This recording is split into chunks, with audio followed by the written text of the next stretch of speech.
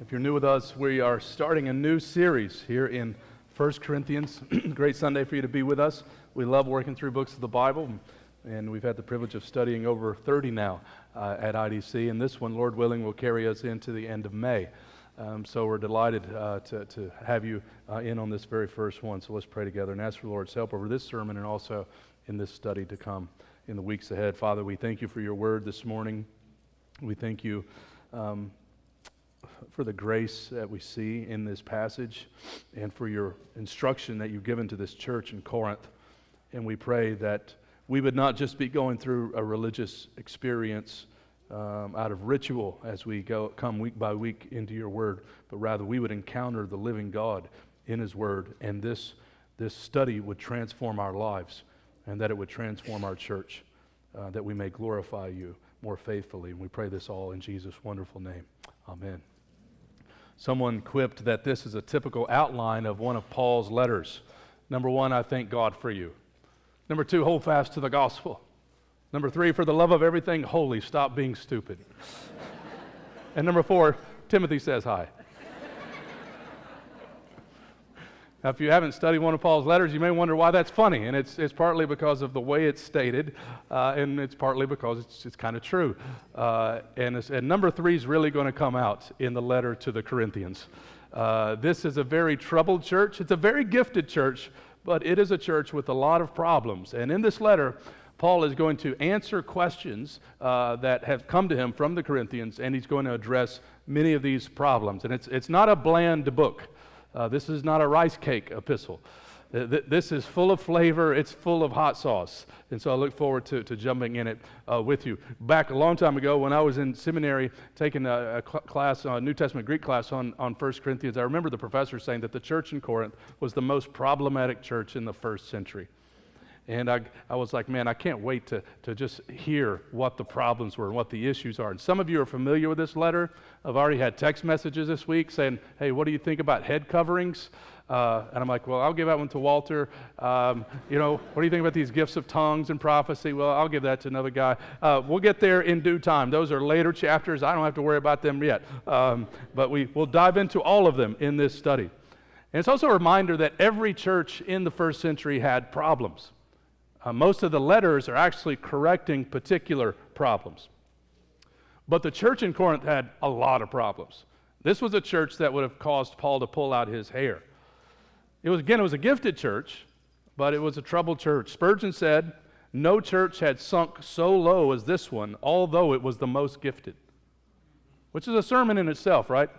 That you can be gifted and have some serious moral issues. You can be gifted and have some serious character issues. And we'll see some of that as it unfolds. But even though the church in Corinth was a mess, you could say, Paul still did not lose hope. He did not cancel the Corinthians. He writes to encourage them, to instruct them, and he believed that they could, under Christ, grow into a healthy, vibrant church. And we know that perfection will not exist at this local church either, but we do want to be a dynamic, maturing church, and this letter is good for us. We need to hear what Paul has to say to this church ourselves. A little background before we jump into the verses. Paul planted this church around AD 51. You can read about that in Acts chapter 18. He writes this letter to the church about 3 or 4 years after planting the church. It's not the first time he's written to the church. He says in 1 Corinthians 5:9 that he's already written a letter. We don't have that one preserved in our Bible. 1 Corinthians would have been his second letter that he wrote to the Corinthian church. Later, Paul would make what he calls a painful visit to Corinth, and he would have to write a tearful letter, also not preserved for us, and then he writes 2 Corinthians. So oftentimes, people refer to these letters, the ones that we have in Scripture and the others, as the Corinthian correspondence. That Paul has been having conversation and dialogue and instruction with this Corinthian church for some time. Now, as you peek back into Acts chapter 18, you see how it all started. Paul has just left Athens, goes to Corinth. If we were on a tour bus today, you could make that drive from Athens to Corinth, somewhere around an hour, I guess, depending on traffic and how the driver is. You arrive there, you can see a lot of the ancient remains of Corinth. And Paul goes there to Corinth, and he's engaged in his vocation of tent making. He finds some new companions, Priscilla and Aquila. He begins to see some fruitfulness in his ministry. One guy, he says in Acts 18, verse 8, named Crispus. I love that name, Crispus Cream. He is the synagogue ruler, and he is converted. He's one of the first converts. One of the first converts in Corinth was the synagogue ruler. And then Paul is experiencing opposition. And the Lord appears to Paul in a vision, and it's really sweet when the Lord says to Paul, "Do not be afraid, but go on speaking and do not be silent. For I am with you, and no one will attack you to harm you. For I have many in this city who are my people." He says, Paul, keep on speaking. Not because you're so great at it. Keep on speaking because I'm with you, and no one will attack you to harm you, which wasn't true in all the cities, but it was true in Corinth. And I have many people in this city who are my people. And it says that Paul stayed then for a year and 6 months. He stayed a long time in Corinth before moving on to Ephesus, which is where he eventually would write the letter from that we're reading here in this particular study. Now, if you're looking at the text, you'll notice down in verse 11 that Paul has received a report, he says, from Chloe's people, that there is quarreling among the Corinthians. You see, in the first century, Christians used to argue with each other. And there used to be squabbles in the church. And, you know, now that we're in utopia, like we just look back and wonder what was wrong with those people. And so Paul is going to address the issue of division. It's a major issue in Corinth. A lot of factions in the church, fractions too, I guess, in the church, and Paul is going to call them to unity. And really the first 4 chapters are going to take up that particular theme. Now, you should know something about the city of Corinth. In the words of Doc Holliday in the movie Tombstone, it was very cosmopolitan. It was very rich, very significant, very wealthy. About 150,000 to 300,000 Roman citizens and about 460,000 slaves. It contained a lot of freed criminals as well. And so consequently, you had a big disparity between the rich and the poor in Corinth. And that backdrop is very important as we look at sort of the class divisions that had formed, particularly around the Lord's Supper, when we get to that text. Further, this was a town known for its banking industry. It was strategically located. They say in business what you need is location, location, location, and that's what Corinth had. There was this 4.5-mile isthmus of Corinth that allowed ships to come in and out easily, stop off in Corinth, and have some business and do all sorts of things. A lot of tourists were coming there. It was a culture that was known for competitiveness, self-achievement, and self-promotion, which is also an important kind of cultural backdrop as we hear what Paul says about his ministry and how it was different than the teachers that the Corinthians gravitated toward. Cult prostitution was very common. The philosopher Plato even used the term Corinthian girl to refer to a prostitute. The famous Isthmian Games was second only to the Olympics, bringing travelers from all over the world. And the city valued impressive public speakers, and there were even speech contests at these Isthmian Games. And it's because that the Corinthian believers lived in that context that Paul calls them to be saints. It's one of the main themes. We see it struck immediately in our text, that they're called to be saints in a very immoral, ungodly, idolatrous culture. He's calling them to a radically different vision of life, a different way of life. And he'll get to some really strong words, but first, it's striking how Paul starts off so positively with the Corinthians. Like, I think if you knew what Paul knew, you might be tempted just to say, will you guys knock it off? See you next year. But he doesn't do that. He's actually thankful for God's work in their life. You say, what makes the letter so dynamic and so spicy? Well, he addresses the issue of divisions, egregious immorality, which would include incest. He talks about civil litigation before the unrighteous, degenerate ideas about sexuality, about division around the Lord's Supper, a faulty understanding of spiritual gifts. That's one of the most debated portions we'll get to, 1 Corinthians 12 to 14, about the issue of gifts. And that in chapter 15, some had denied the resurrection. In spite of all that, Paul gives thanks to God for the Corinthians. And what he does in addition to giving thanks in this opening section is he touches on themes that he will develop throughout the letter. That's very typical of Paul's letters. He has standard ways of opening the letter, but what he says, he drops these little nuggets or these little flashes of topics that he's going to address throughout the letter, and that's what he does here. And before I point you to these 6 traits, these 6 topics that he introduces, I want you just to notice that Paul is writing, and this is quite obvious, to a church. And he says it's to the church of God that is in Corinth. It's just a good reminder to us that it is God's church. The church of God that is in Corinth. In other words, they are a church because of God's divine activity, not human invention.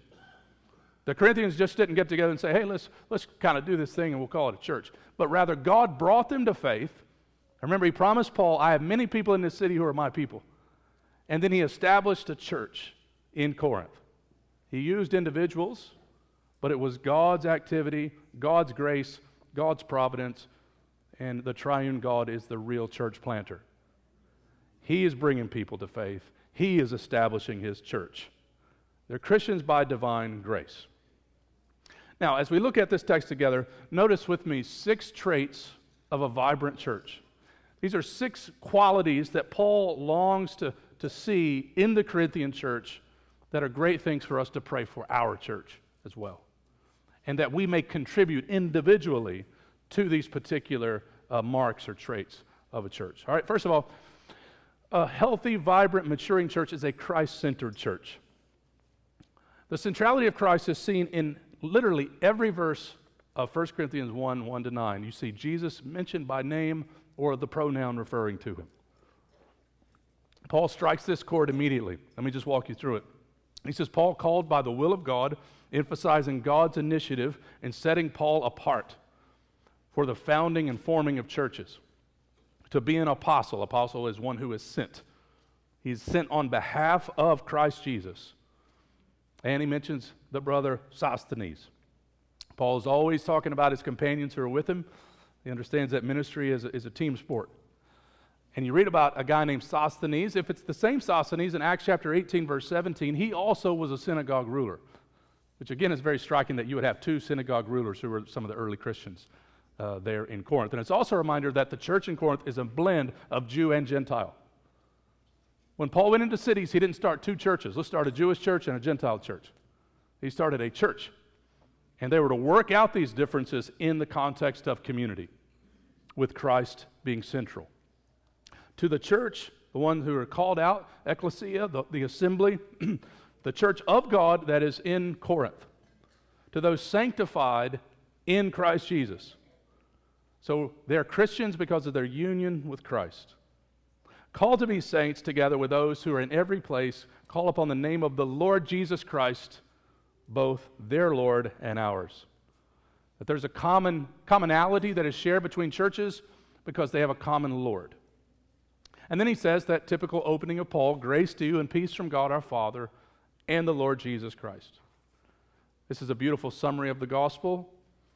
God's grace is the cause of our salvation, and peace is the result of this salvation. By his grace, we've been brought into relationship with God, and we experience now the peace of God. It begins his thanksgiving in verse 4. I give thanks to my God always for you because of the grace of God that was given you in Christ Jesus. So again, we're Christians because of divine grace, because of our union with Jesus. That in every way you are enriched in him. All of our spiritual blessings are because we are in him. He mentions particular gifts there, speech and knowledge, even as the testimony about Christ, another way to say the gospel, was confirmed among you. That is, that this gospel was proclaimed to you, and you give evidence that you have received it and have been changed by it. So that you are not lacking any gift as you wait now for, he begins to talk about the second coming of Christ, the revealing of our Lord Jesus Christ, who will sustain you to the end, praise God. That he who began a good work in you will bring it to completion. Guiltless. We can stand guiltless on that day because Jesus was crucified in our place, took our guilt, took our shame, took our place, so that we could stand righteous before God. And he says, God is faithful, by whom you were called into the fellowship of his Son. What a thought. We've been called into the fellowship of his Son, Jesus Christ our Lord. So then, notice what Paul does in these 9 verses. Immediately, you've got a divided church. He puts the attention on Jesus Christ. The spotlight is on Jesus. What does a troubled church need? What does a divided church need? They need to get their eyes on Jesus Christ. Much division happens from that fundamental problem, right? Of turning our attention to other things other than the Savior. So he says Jesus is the one who called Paul to be an apostle. He's the one who made the Corinthians holy. He's the one that gave them grace. He's the source of all riches. He's the subject of Paul's preaching. He's the basis for Christian hope. He's the focus of our future. And he's the one in whom we have fellowship. A vibrant, maturing church is a church that never stops talking about Jesus. They never stop exalting Jesus. They keep their eyes on Jesus. And we'll look at that more as the chapters unfold, but as you think about how this letter is structured, in chapter 2, Paul says, I resolve to know nothing except Jesus Christ and him crucified. Then at the end of the letter, chapter 15, he says, for I delivered to you what is of first importance, that Christ died for our sins according to the Scriptures, that he was buried, that he was raised according to the Scriptures. So I resolve to know nothing but Jesus Christ and him crucified. And what is of first importance is that Christ died, was buried, and rose again. But in the middle, Paul talks about a lot of stuff. As I've already mentioned some of the topics he takes up. But they're all to be viewed in reference to the gospel. All to be viewed with this sort of Christ-centered lens by which we understand them. Therefore, every theme that he talks about is tied to this one dominant theme, the good news about Jesus Christ. And so, the big takeaway here is quite obvious for us. The first step we take in growing as a vibrant, mature church is we keep our eyes on Jesus. Let's keep the focus on him. Jesus is the only superstar of the church. Number 2, a vibrant, maturing church, and not just a Christ-centered church, it's a submissive church. Paul draws attention to his apostleship in verse 1. Paul called by the will of God to be an apostle of Christ Jesus. Now, in a way that's not totally unique to Paul, he calls himself an apostle in the beginning of other letters. Not every letter, but in most of his letters he will do that. There are some places where that's not the case, like to the letter to the Philippians. The reason Paul would underscore it here is probably because this was a big problem in Corinth. That is, they were denying or rejecting Paul's apostleship. So in 1 Corinthians, Paul refers to his apostleship 10 times. Now, why does he have to keep doing that? Well, Paul's bringing strong corrections to this church. And many are saying about Paul, he's too weak to be an apostle. He's very unimpressive as a speaker. He's suffered too much to be an apostle. His teaching isn't very powerful. And so Paul has to say, you are not, you're looking at me through faulty glasses. That I've been set apart by the will of God to be an apostle of Christ Jesus. That is, an ambassador of Christ Jesus. Therefore, we are to listen to him under Christ. And so it is with us, Acts 2:42, the church is devoted to the apostles' teaching, the breaking of bread, fellowship, and prayer. And now we understand that all to be the totality of God's word. A vibrant church is one who submits to God's word. We don't stand over God's word, we sit under God's word. And we say, change me. Right? We read it, but we're also saying, read me. We try to exegete it, but we say, exegete me. We don't stand over it as a critic, we stand under it as a worshiper. A worshiper of this God who has spoken. And a vibrant, mature church is one that says, even when the stuff that is taught here isn't popular, we believe it. Even when it's hard, we embrace it. And that is a church that transforms the world. So as we go into 1 Corinthians, there are going to be some challenging stuff for us to be thinking about. But let's be reminded that God's word is for our good. And every day we should be going to it, meditating on it day and night, saying, change me. We embrace your word. A vibrant church is a submissive church. Thirdly, a vibrant church is a holy church. You notice verse 2, Paul goes on to say, the church of God in Corinth to those sanctified in Christ Jesus, called to be saints. A big theme in Corinth is that they would be saints. Now, given all that is said about the church in Corinth, you may read this opener and say, Paul, I think you have the wrong church. You think the Corinthians are saints. Did you mean Philippians? I think you got the wrong address, Paul. But he knows that positionally, because of Christ, it's true that even though they are being plagued with divisions, there's discrimination, there's idolatry that they're being tempted by, that they are pure by divine grace. This call to holiness, you can think about it in terms of our positional holiness and our practical holiness or progressive holiness. Positionally, it's stated right here, to those sanctified in Christ Jesus. You see, we are not saints because we have done some extraordinary act and sainthood has been conferred upon us. We are saints because Jesus has performed the act for us and given us that work, and that's attributed to us. We are saints because Jesus is holy, and we've attached ourselves to Jesus. And now we could say of ourselves, we are sanctified in Christ Jesus. That's a fact. Now, practically, some work to do. Positionally, it's true. And we have to remind ourselves of that day by day. Listen to this wonderful text later in the letter, chapter 6, verses 9 to 11. Or do you not know that the unrighteous will not inherit the kingdom of God? Do not be deceived. Neither the sexually immoral, nor idolaters, nor adulterers, nor men who practice homosexuality, nor thieves, nor the greedy, nor drunkards, nor revilers, nor swindlers will inherit the kingdom of God. And such were some of you. But, he says, you were washed. You were sanctified. You were justified in the name of the Lord Jesus Christ and by the power of the Spirit. He says that's what you were, but you've been washed. You've been sanctified. You've been justified. Our past iniquity is not our present identity. We have a new identity because of what Jesus has done in our place. It's in Him that we're sanctified, justified. We've been washed. Now, practically, we are to live out this new identity. We are to become what we are, called to be saints, growing more into the image of Jesus.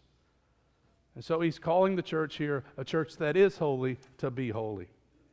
A vibrant church understands that. They understand their positional identity in Jesus, and by God's grace, they're seeking to become more and more like Jesus practically.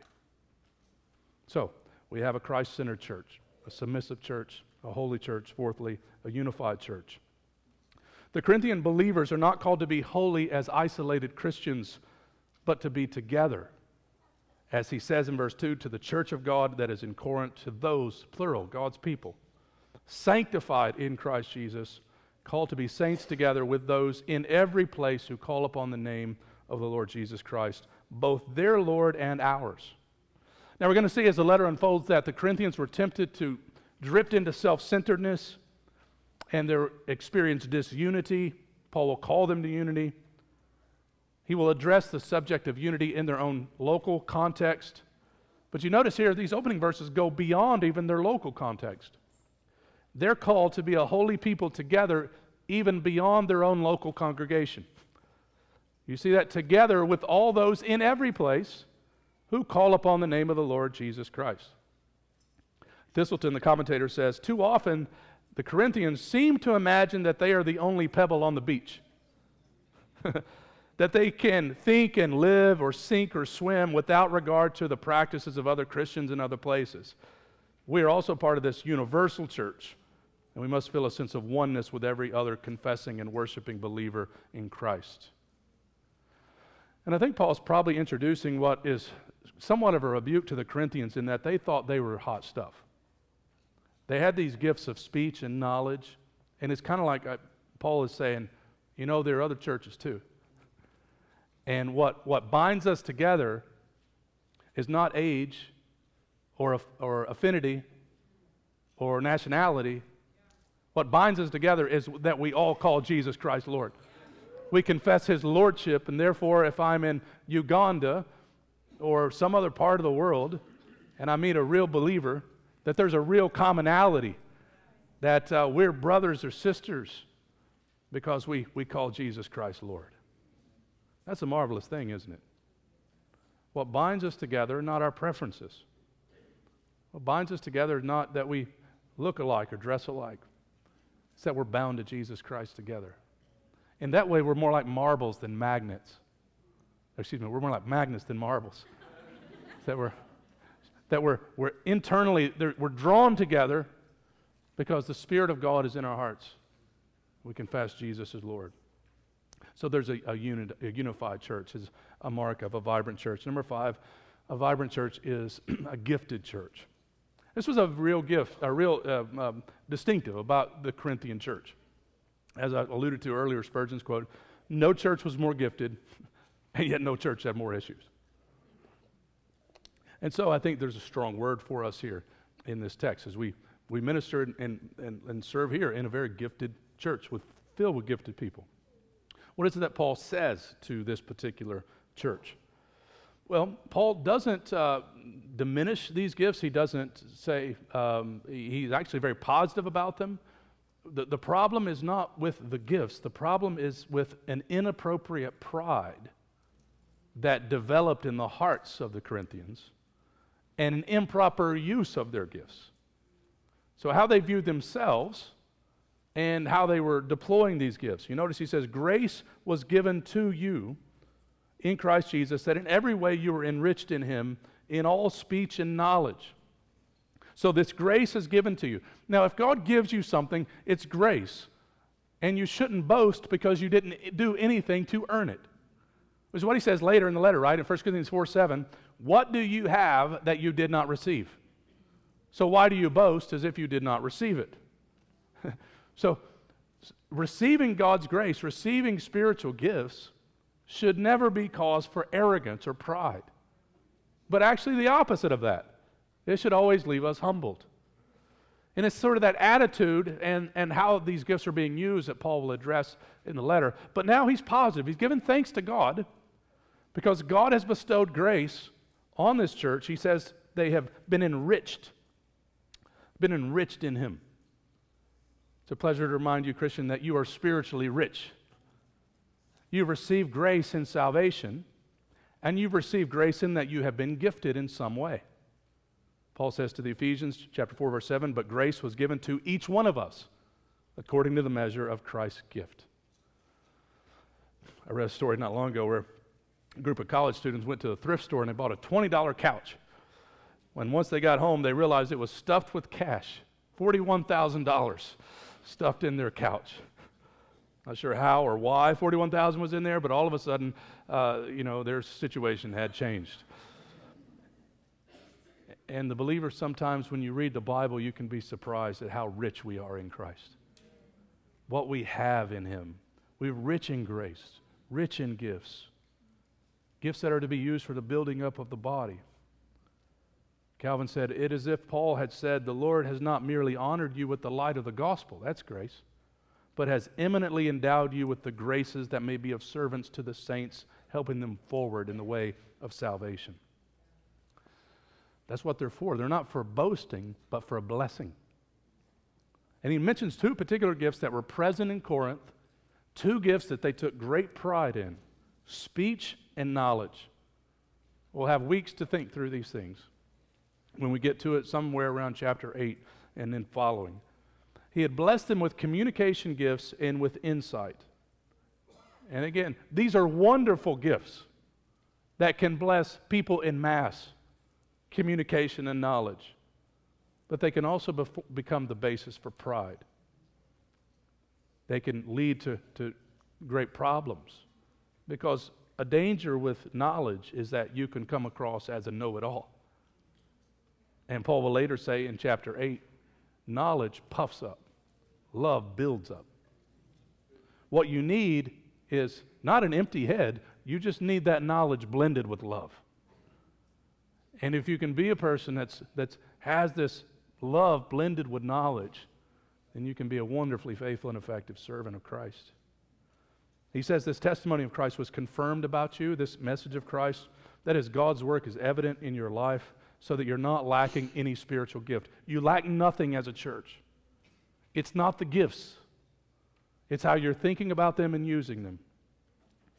Now, just step away for a moment and notice what Paul has done, because you could miss this if you just read through this Thanksgiving. In light of all that he will have to correct the Corinthians about, he has still taken time to give God thanks for them.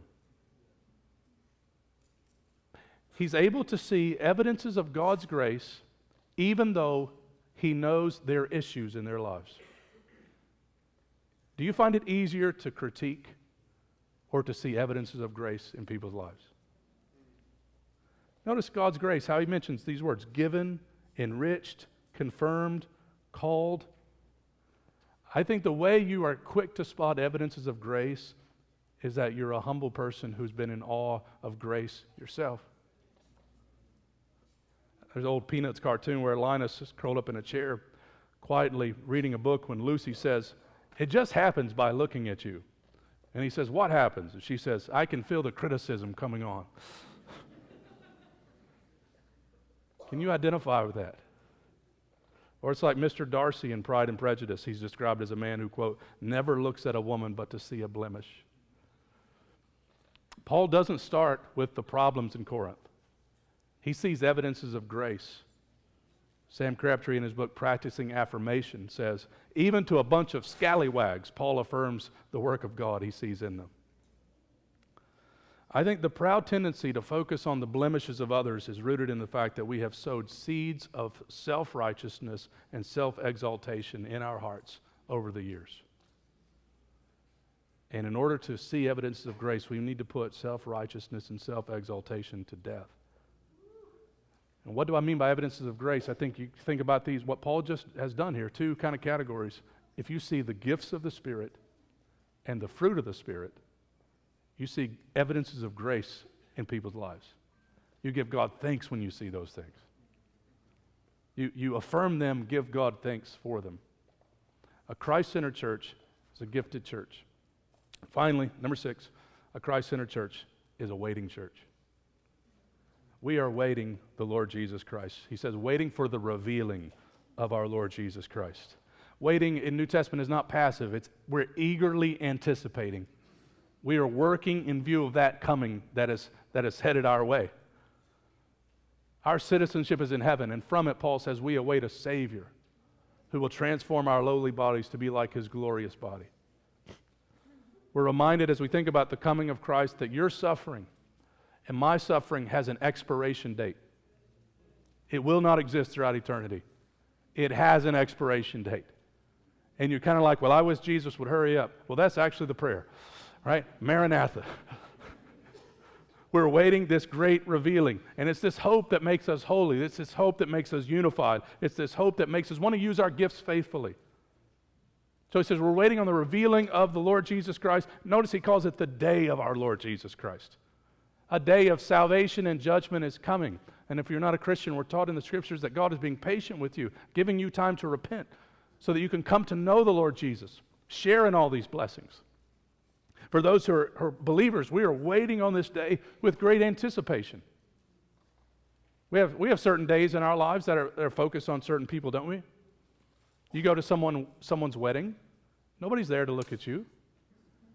Everybody but the bride is just supporting cast. It's all about the bride. Or graduation day, we put signs in the yard. You don't go walk across the stage if you're not the one graduating. Like, we're there for that person. Or on your birthday. We're not singing to everybody else. That would be weird, wouldn't it? Let's all sing happy birthday to each individual that's here. No, it's the one who is having the birthday. And the day of the Lord is Jesus' day. All eyes will be on Him on that day. We will see Him as He is. And until then, notice that great word of promise, He will sustain us until the end. Who is it that's going to get us home? Jesus Christ. The one who brought us in the first place is going to see to it that our salvation is brought to completion. We will persevere because we are being preserved. In other words, we can trust Jesus. Have you ever stopped to think, those of you who travel a little bit, how we're doing things today that we never thought we would do about 30 years ago? Like Uber. You're just going to get in some strange person's car. Like my mom told me that. No, Tony, you don't talk to strangers. You certainly don't get in their cars. Or an Airbnb. Like, I'm just going to stay in somebody else's house. And yet we trust the system. We have every reason to trust Jesus Christ. You can trust, he's the better Uber. He is the better Airbnb. Perfect score, perfect record, 5-star all the way. He's going to get us home. And not only that, notice how we're going to be presented guiltless. How is that possible? I know I'm not guiltless by myself. I'm full of guilt. This is the problem of humanity, isn't it? How will we get guilt off of us? And you can go one of two ways: human achievement or divine accomplishment. You can say, I'll do it, I'll earn it, I'll merit it, or you'll say, Jesus Christ paid it all. I put my faith in him. The reason I can be guiltless on the day of Jesus Christ is because Jesus took my place. He took my guilt. He took my shame. And the devil even now wants to throw up our guilt in our face. I love that line from Luther when he says, so when the devil throws your sins in your face and declares that you deserve death and hell, tell him this: I admit that I deserve death and hell. What of it? For I know one who suffered and made satisfaction on my behalf. His name is Jesus Christ, Son of God, and where he is, there I also shall be. I can't wait to meet Luther.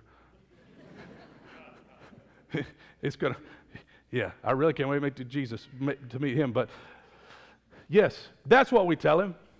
I know who I am, I know where I stand, but I know who my Savior is. And we have confidence while we wait. Verse 9, last verse, because God is faithful. The basis for our hope is rooted in that fundamental truth. God is faithful. The basis for my hope and your hope is not in our giftedness, but in God's faithfulness. This faithful God has called us into the fellowship of his Son, and he will see us through to the end. I have some teammates, we've been on a text thread together I used to play ball with in college. And we had a bad year one year. Actually, we had bad years most years. But one particular year in the yearbook, he was quoted as saying, not a great record, but a great fellowship. That's a good slogan for the Corinthians. They did not have a great record, but they had a great fellowship. They were called into the fellowship of Jesus Christ, and this will pave the way into their discussion about unity, that they've been called into his fellowship. Therefore, they should work out their fellowship with truth and grace and wisdom. It's a messy church that has a magnificent fellowship. So, as we conclude and pray, marks of a vibrant, maturing church. Let's be a Christ-centered church. Let's make much of Jesus IDC. He is the only superstar here. A submissive church. Let's follow his word. A holy church. Let's become who we are. A united church. Let's be centered on Jesus, not preferences or personalities. A gifted church. Let's use our gifts to bless and not to boast. And a waiting church. Let's be encouraged that God is keeping us, and soon we will see our Christ. Praise be to God for his word. Father, we thank you for the promises contained here in this Thanksgiving.